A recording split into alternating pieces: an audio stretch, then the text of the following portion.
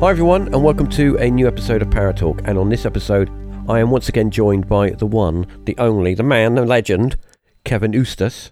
Or Eustace, I got it right. I did get it right. Kevin's joined me, and we're going to talk about what he's been up to, because if I'm not wrong, he's been a bit of a busy man. So let's bring him in and have a chat. All right, Kevin? Hello there. How are you doing? I'm all right. You've been a bit of a busy man, haven't you? I have. So launching a third show, which is fun. And when I say fun, it just means that's a substitute word for procrastination. So it launches on the 27th with 3 episodes. It's called The Deadly Countdown. It's going to look at true crime, mysteries, disappearances. So it's true crime with a paranormal slant, but more in the 80% true crime. And the Deadly Countdown aspect meaning, do you remember that show? I don't know whether I can get copyrighted for this. Probably can. But you remember that show that used to be on Discovery Channel, Seconds from Disaster? Yes. And they'd play back like to the disaster. And that was the point. The disaster was the end part, if you like. And it's kind of that sort of theme, quite, it's obviously serious. You're dealing with death. Like, it was a bright sunny day and you start a clock and the sound effects and all that jazz. So more in line with the Dark Paranormal podcast that I do, as in dramatic wise, as opposed to We Need to Talk About Ghosts, which is more me as you hear me now. But because I'm tying it in with 3 episodes that launches on the 3rd episode of the new series of the Dark Paranormal, which launched today. Season 13 launching on Friday 13th, which was a coincidence, a magnificent one when you're doing a paranormal podcast. But it does mean that between now and then, I've got to write 3, not only write, but also work out. I've got the music, because I can write music, so I sit here all day, write tunes, jingles, and whatever. So the music's all sorted for it. I just need to sort out the format, the script, and basically everything else that goes into a podcast, and then write 3 30-minute episodes and record. It's a lot of work. It is, when you're also doing, per week, We Need to Talk About Ghosts, The Dark Paranormal, a Patreon for The Dark Paranormal, which is 30 minutes, 2 Patreons for We Need to Talk About Ghosts, which are 30 minutes a piece, and that's within a standard week. So now I've decided to add to that with another show, and the difference being is, whereas everything else that I currently do, this is the challenge, what I've set myself. We Need to Talk About Ghosts and the Dark Paranormal, they're listener-submitted stories. And for We Need to Talk About Ghosts, it's just me, basically, paranormal verbal diarrhea in some form of structure. It's a light-hearted. It's under the comedy improv section, put it that way. Yeah. Whereas the other one, Society and Culture, it's a little bit more dramatic. But again, all that is me editing a listener's story, elongating it when needed, making it sound dramatic when needed, but not changing anything in terms of the actual events, because that's pointless. That's, embellishment then. But what this is research. So this is, this is hard, much more difficult than I assumed. But not since birth, because, people can't read or write till they're 10 or whatever. But ever since I've been able to walk and talk as an adult, like I was in a band previously, and I was the bane of my bandmate's life, because I would do things like, we're on the 13th of October now. I'd go and book us a gig for the 21st of October. And they'd say, we haven't rehearsed any songs. And I'd say, but I've booked it now, so we have to do it. And we get there and we'd end up doing a gig because, I've made a promise now. And that's kind of where I'm at with the Deadly Countdown now. I've advertised it, I've branded it, it's out, I've announced it. It needs to take place. It's just now going to be a matter of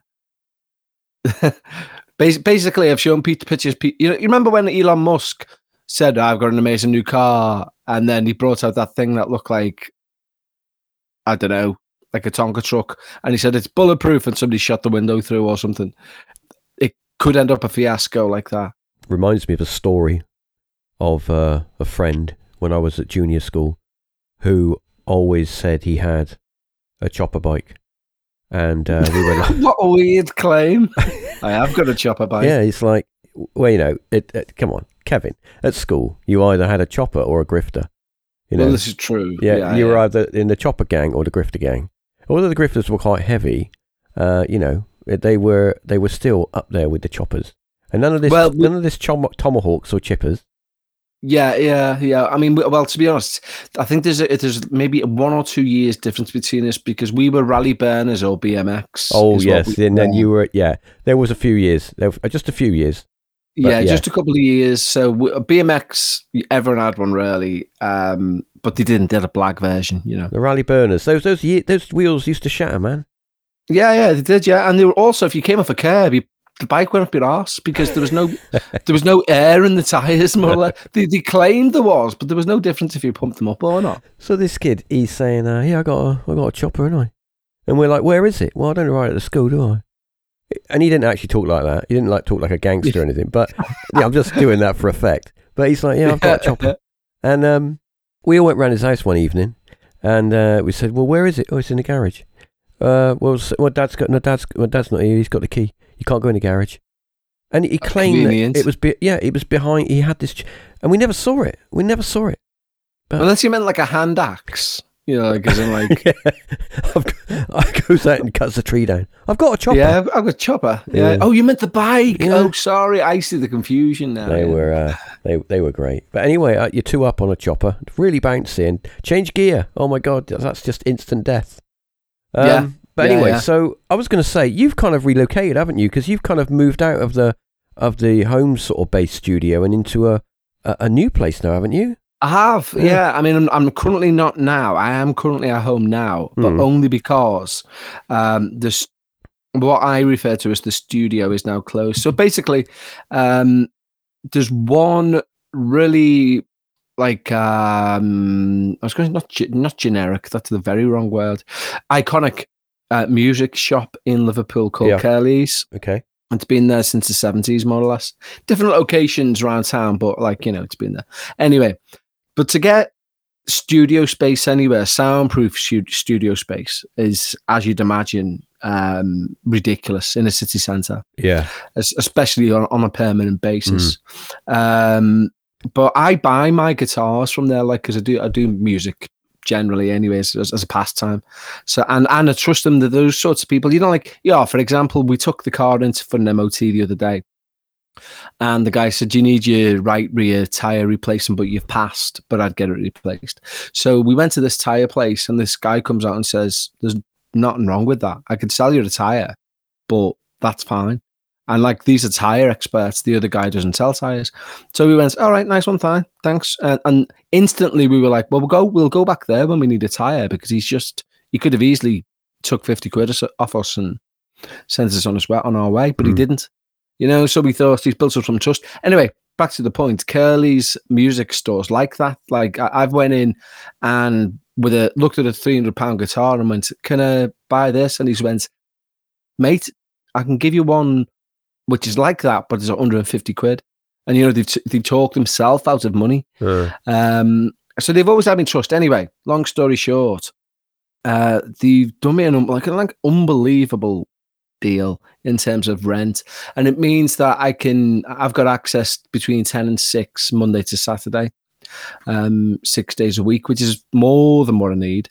They've given me a room upstairs, which is completely soundproofed. And it's worked out perfect. Like, I mean, I wouldn't even tell you the rent because it's ridiculous. It's ridiculous for a city centre place. Like, well, fell on my feet. What I was going to say was that he's kind of being clever because he's got someone in there. He's getting regular money from it, and it might be at a reduced rate, but it's a regular. It's always going to be coming in, and you're not going to go elsewhere because you know it comes at a premium, and it beats putting a duvet over your head. Well, this is it, exactly, yeah. I mean, this is the thing, though, this is what really makes me laugh. I mean, in fact, I don't really want to mention prices, but let me put it this way. A mate of mine who's like into the cultural scene, he's an artist in Liverpool and a very successful one, and he's in with, like, you know, cliques of people, and some people I don't like, some people I think are great, some people I don't like. But anyway, he goes, he sent me, and he was trying to do the right thing. You know, he sent me a message saying, I'll make a name up, say Alan, who runs Blah Blah Studio. I've just had a chat with him, and he said you can have a day's worth of the studio for just 90 quid. And you know, when you're thinking, for a day, 90 quid. And I'm like, mate, like, I'm not far off trebling that, and I've got somewhere for a month. Yeah. So no, you're all right, because it's so expensive. If you could, that's why I feel really bad on people who want to start a podcast. I mean, a lot of people grasp it and they understand if you start and you're doing it from your bedroom or you're doing it from wherever you get the least noise. But you will get people who'll go like, right, well, maybe you need to rent a studio or rent a space, and they look at they look at the costs and go, friggin' hell, how do people do this? Yeah. And it's understandable, because, like, you know, if this Alan guy would no doubt would then be like, oh, I can do you a reduced rate for just like $2,000 a month or something stupid. So yeah, you can be out off very easily. Have you ever thought about going, what's your feelings on, I mean, there's a lot of podcasts now, ghost podcasts, UFO podcasts. They're going into sort of video, and they're doing the whole YouTube, you know, uploading it to YouTube. They got their studio with their comfy sofas and that sort of stuff. What's your thoughts on that? What do you feel about that? Is that kind of the evolution of the whole kind of paranormal and podcasting thing? Is it going to go that way? Because I'll be honest with you, I'm being a bit sort of it's just a pet peeve where people say, I'm a podcaster, but I make videos. Well, then you're a vidcaster. You're not a podcaster. But that's just me being weird.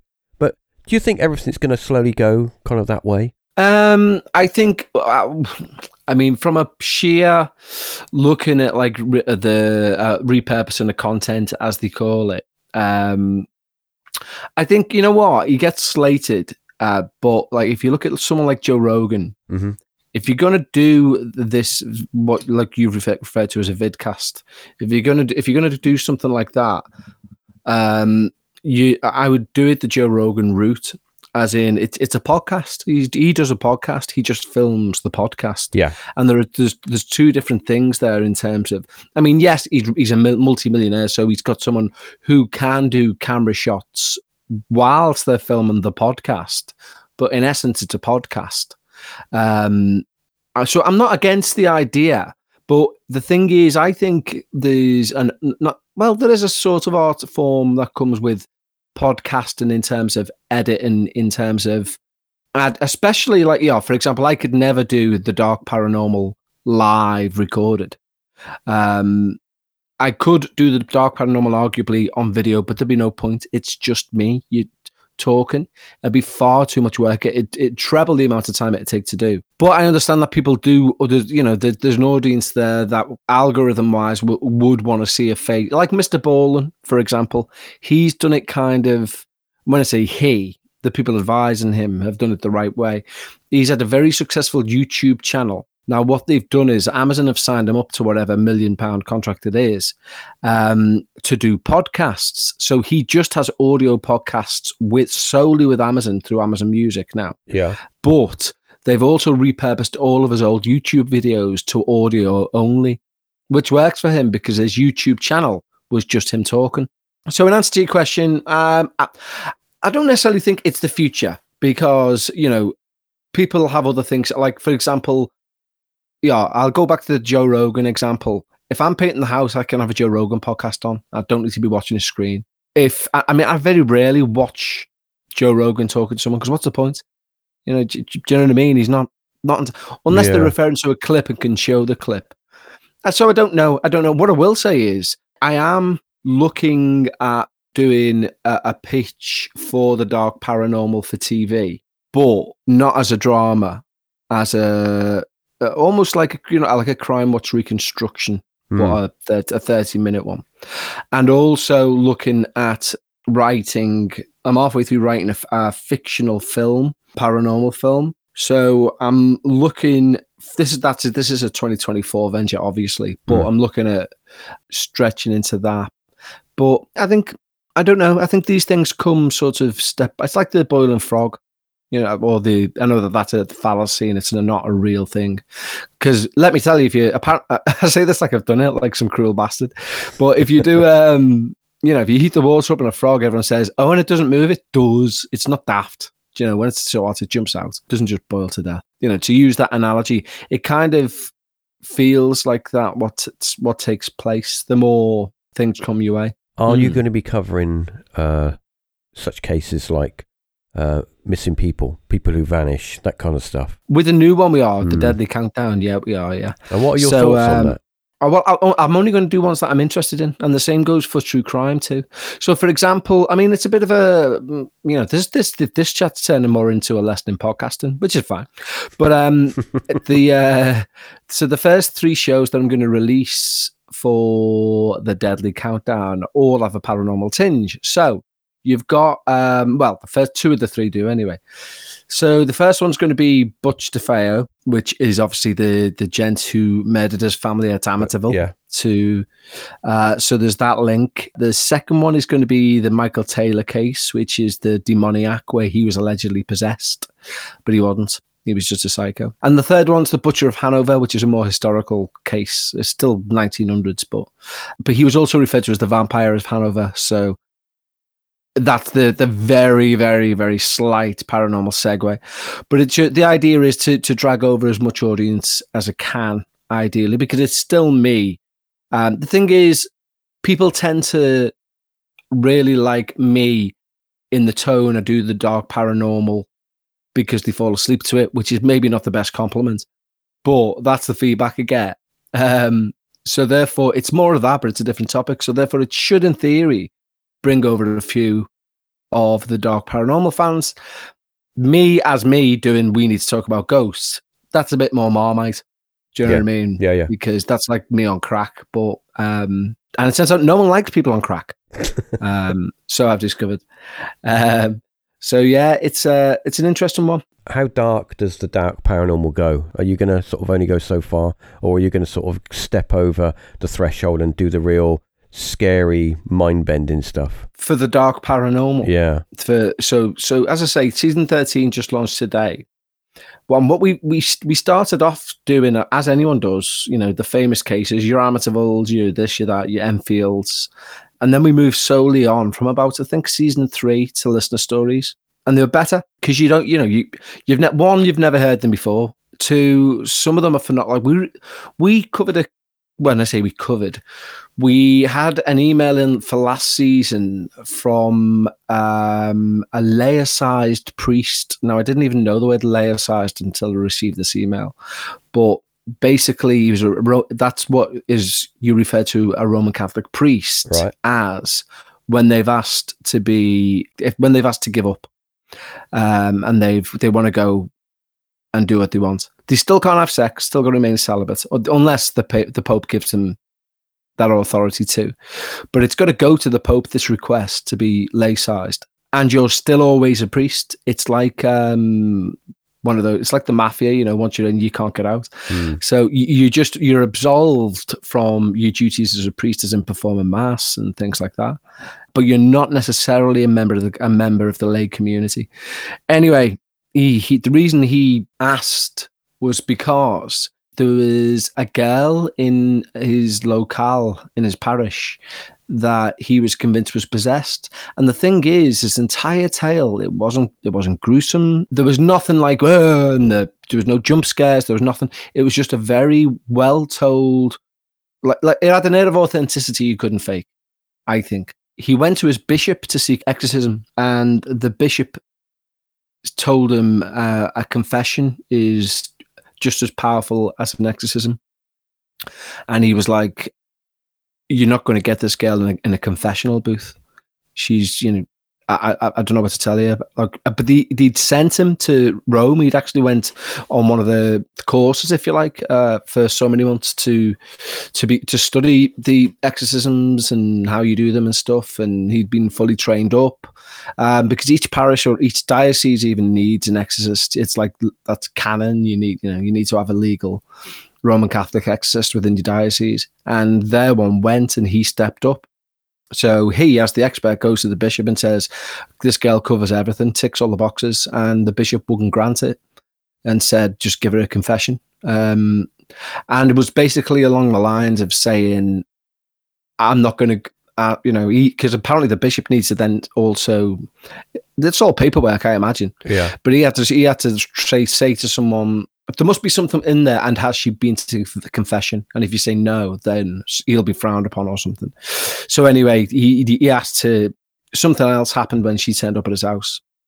And again, nothing, like no one, he basically walked in, he went to make her a cup of coffee. And this was just the build-up of the whole 30-minute story, really.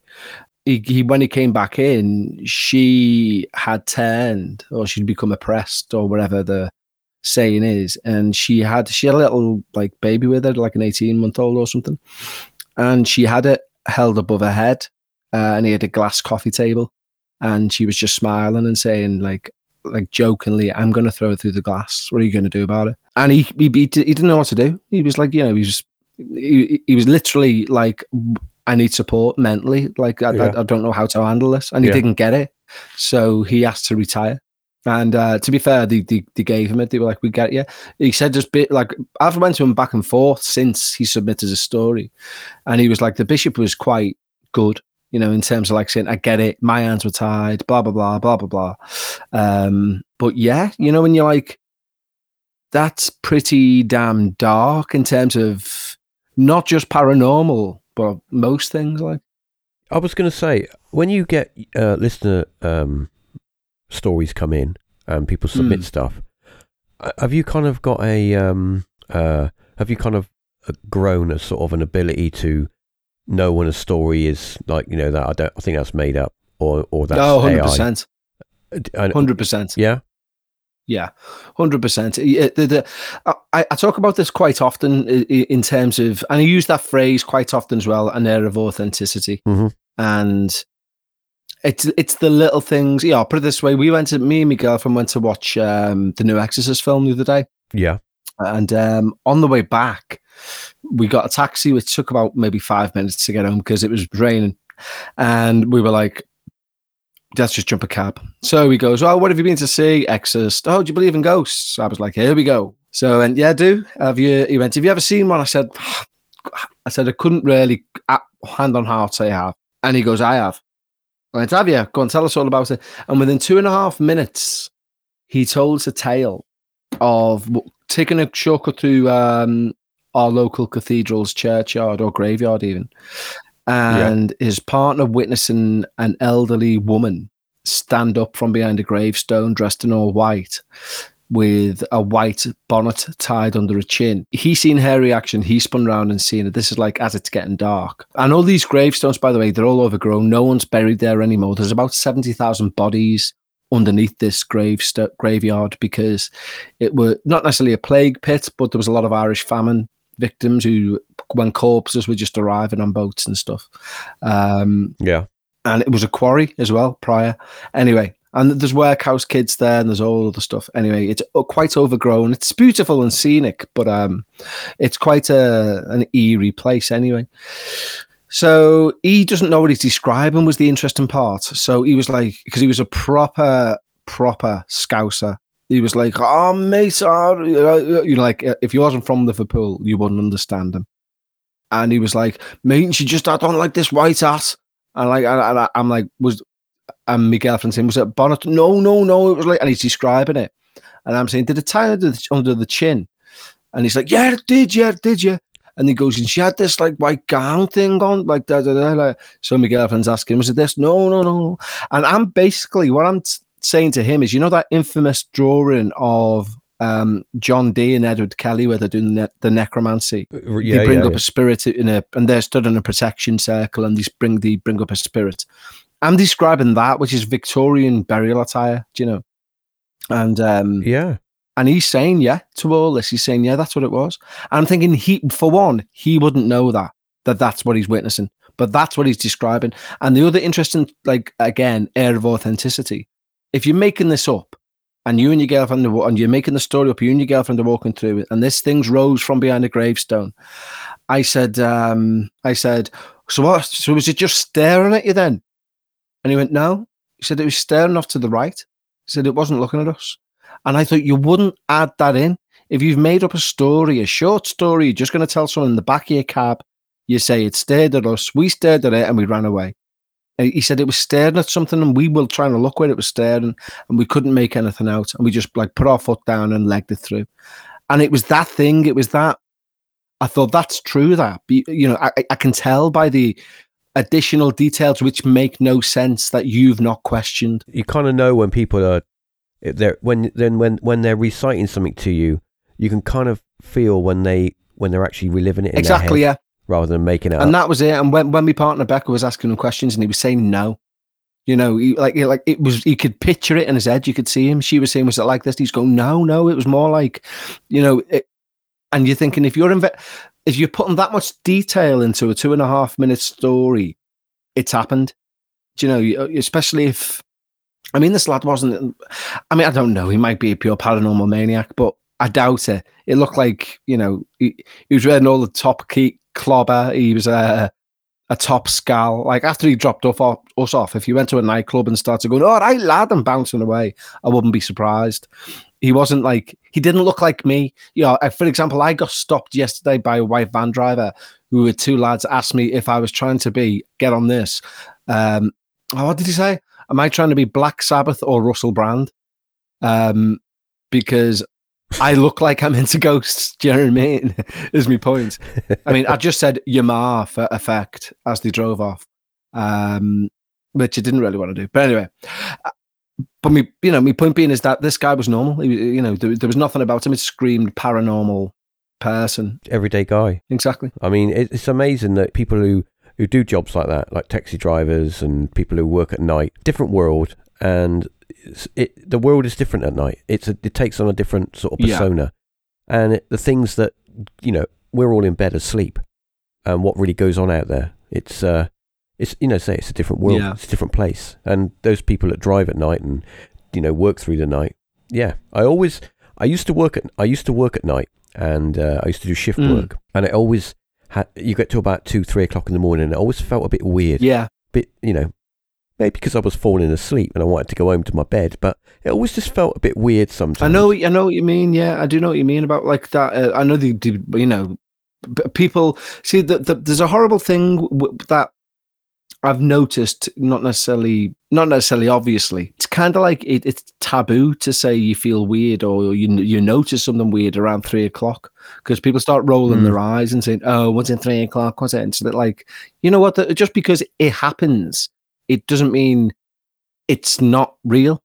Do you know what I mean? Yeah. I don't know what it is. I just think I've had that feeling a few times. I mean, I'm not normally awake at 3 o'clock in the morning, but when I used to work nights, and around that time, the kind of, you just feel a bit off, a bit weird, and it doesn't last for long, half an hour, and then it goes away, and you just carry on. But it's a feeling. And maybe it's because I read a lot of paranormal books and I expect that, you know, time in the morning to feel a bit weird, but maybe it's psychological. But yeah, I don't know. It's one of them things. Maybe I'm just one of the oddballs. To be honest, I don't think it's down to because you read a lot of paranormal, because you're not new to it. You know what I mean? I get it if within the last 12 months you'd started reading up and you were like, last month you found out 3 o'clock is the witching hour or whatever else, and then I'd understand it. But if you've done it most of your life and you've been into it most of your life, that's not going to be it. Like we touched on it before about, like, you know, how dark do you go with the dark paranormal? Now, interestingly, and this is no word of a lie, just getting back to feelings. Now, the building that the studio's in it's a Blitz survivor. Like the shops either side of it, where some of them are totaled, and there was many deaths. And it's a lovely Art Deco building. It's gone to pot, sadly. But, like, for example, it's 3 floors. I'm on the 2nd floor. The 3rd floor is out of use. But there's a spiral staircase that goes up, and there's a glass dome ceiling. Beautiful building, but like really of its time. There's only been twice when I've done that, when I've been there, and Christ, I must have recorded. Well, I'm in there every day anyway. But there's only been twice where I wasn't sure whether it was the story, whether it was the environment or whatever. And remember, I'm only there till 6 most times. One time was when I was there a bit later, to be fair. But, and I think it might have been that priest story, I'm not sure. But the story that I done for this season, because it being season 13 and it's up to Halloween and all that jazz, we thought we'd cover a couple of more famous cases. So we started with the possession of Clara Jemana Cele from South Africa in the early 1900s.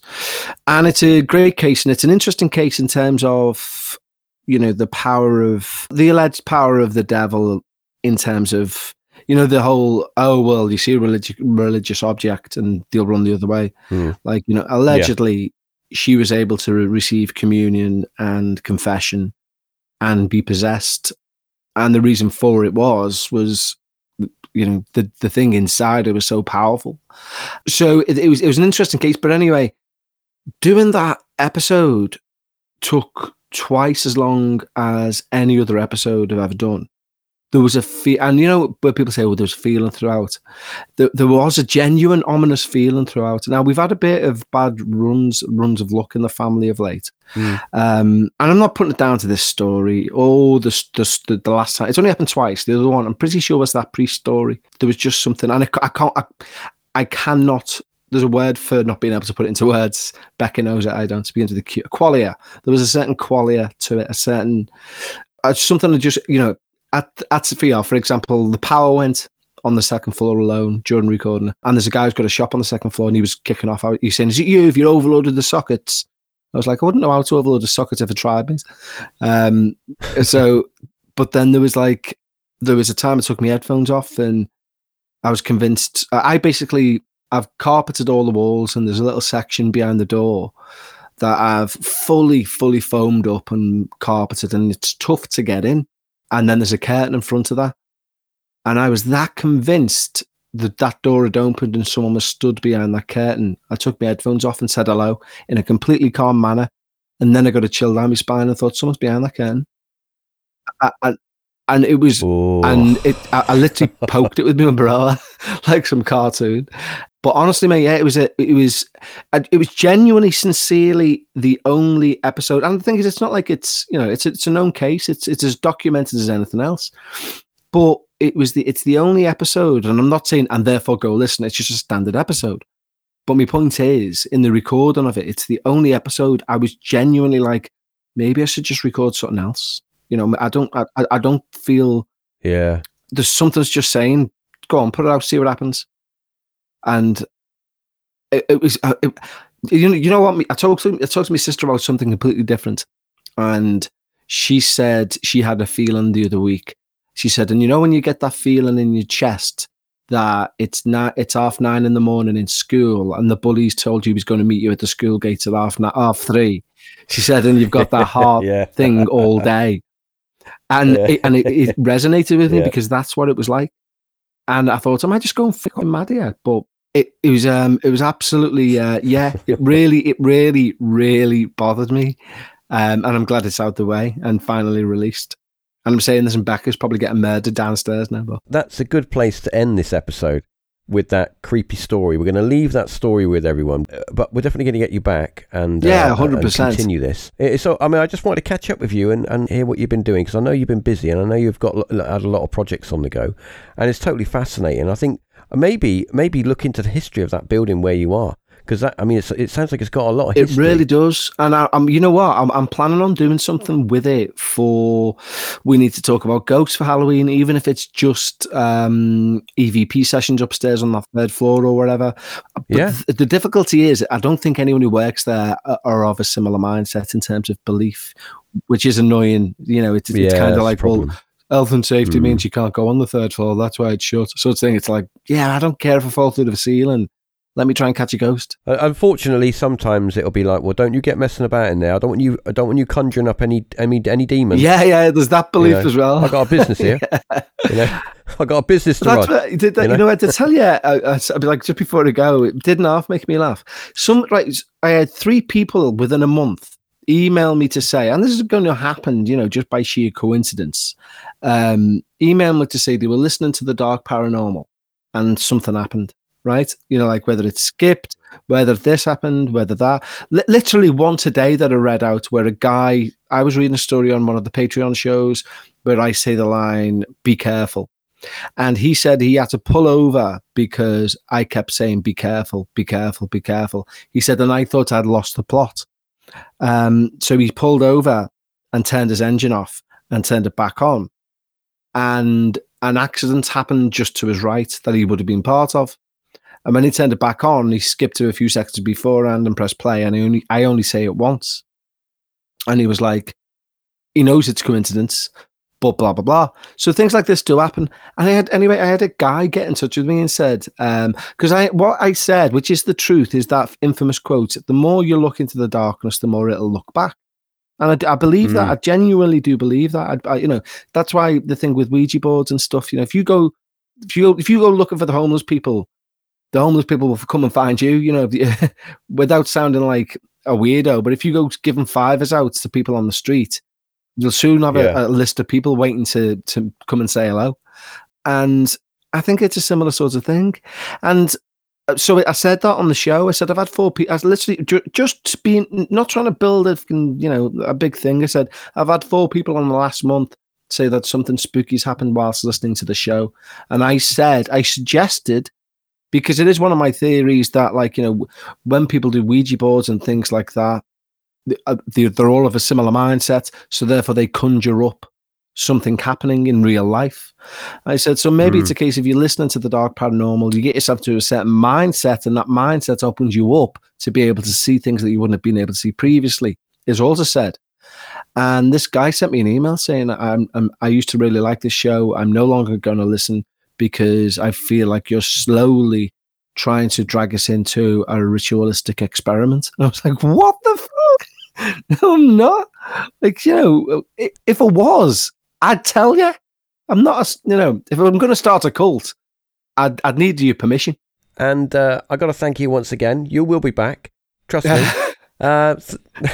Thanks everyone for giving us a listen. And thank you again for staying at the end.